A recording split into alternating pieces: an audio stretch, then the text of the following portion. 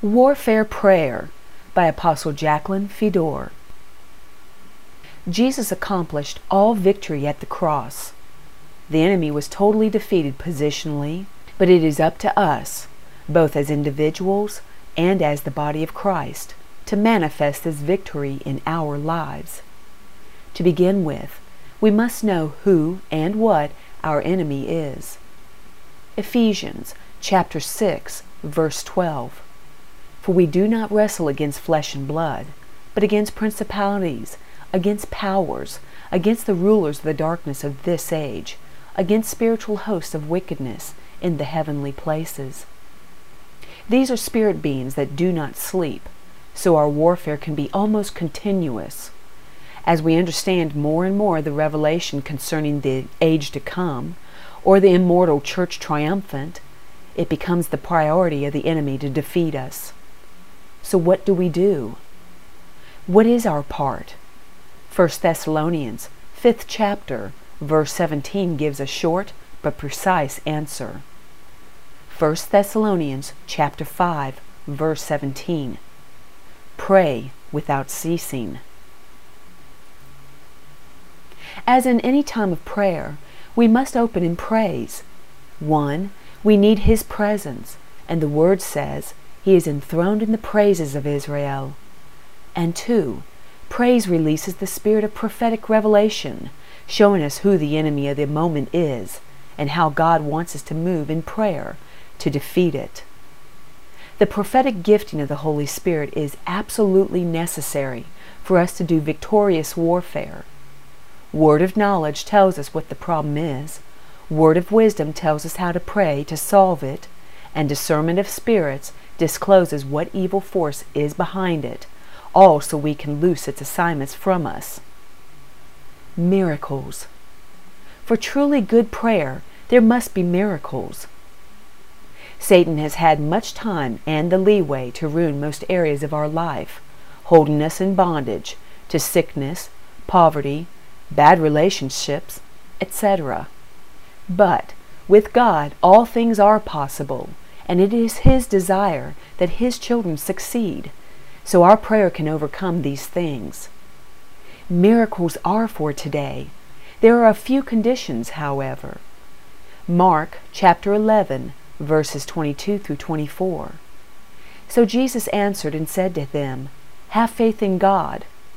For assuredly, I say to you, whoever says to this mountain, Be removed, and be cast into the sea, and does not doubt in his heart, but believes that those things he says will be done, he will have whatever he says.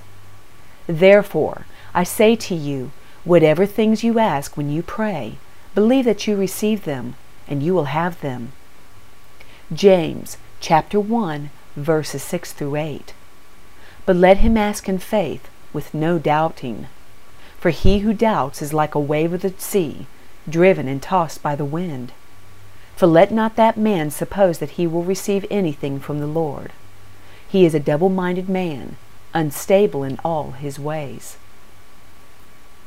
Mark chapter 11, verse 25. And whenever you stand praying, if you have anything against anyone, forgive him, that your Father in heaven may also forgive you your trespasses. We must not doubt, be double-minded, or hold anything against anyone. For the miraculous to work, the flow of power from God's realm must not be broken by human weaknesses, such as resentment, bitterness, lack of forgiveness, jealousy, envy, or whatever. Miracles flow from God to this physical earth through love. Unity in prayer. Proverbs chapter 16, verses 28 says, A perverse man sows strife, and a whisperer separates the best of friends. We must be focused to do good warfare. Satan's forces will do all in their power to divide God's people. For instance, as life goes on, people are chastened, shaped, and molded, yet there should be no division in this. Leadership is instructed by God to love enough to correct, and so those being corrected must receive the correction in the spirit it was meant.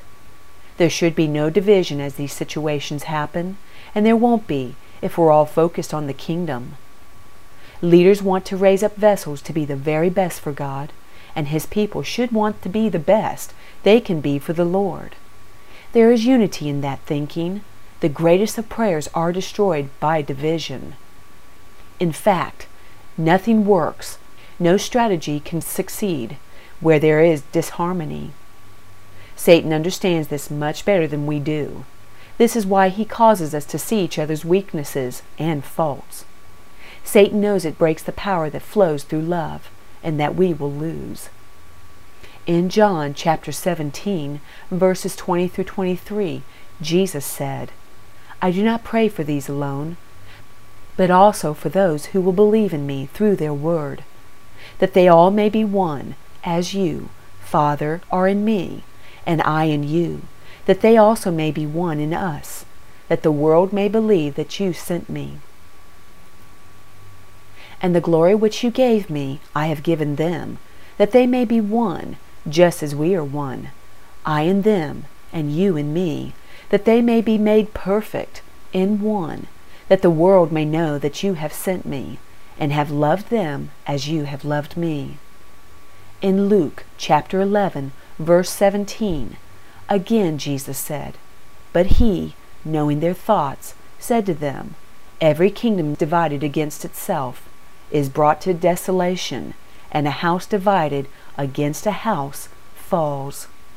Even the evil will succeed if united, as unity is a spiritual law to success. Look at how the evil ones built the Tower of Babel, and a city God did not approve of. Number one, how did God stop it? He confused their language. They could not understand one another, and division came about. Had God not done this, let us look at what could have been in Genesis chapter 11, verse 6. "And the Lord said, Indeed, the people are one, and they all have one language, and this is what they begin to do.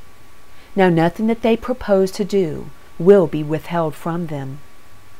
This law of unity is true for the righteous as well as they do warfare. Think of the success in prayer if God's people were united under His blessing and governed by the same kingdom spiritual law. Nothing would be withheld. The prideful are not good in prayer.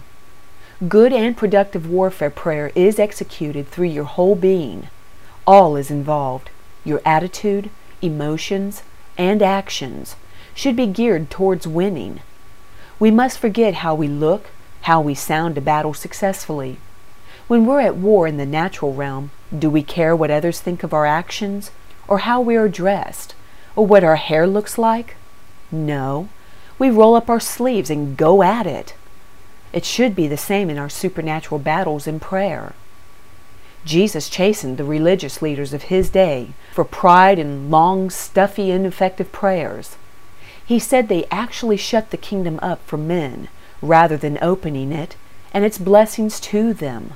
Matthew chapter 23, verses 13 through 14.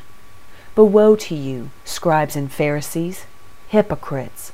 For you shut up the kingdom of heaven against men, for you neither go in yourselves, nor do you allow those who are entering to go in.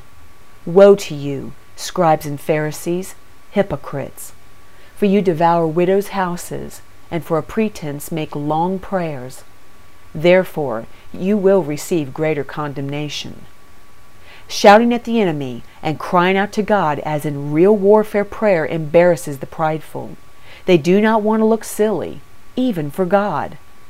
You can't be in neutral and win battles for the kingdom, however.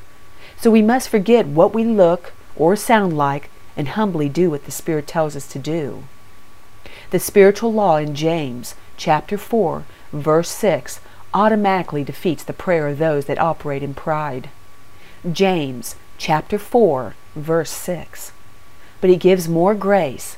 Therefore, he says, God resists the proud, but gives grace to the humble. So clap, shout, cry aloud, weep, get mad, forget your pride, and get the victory. The humble possess the land.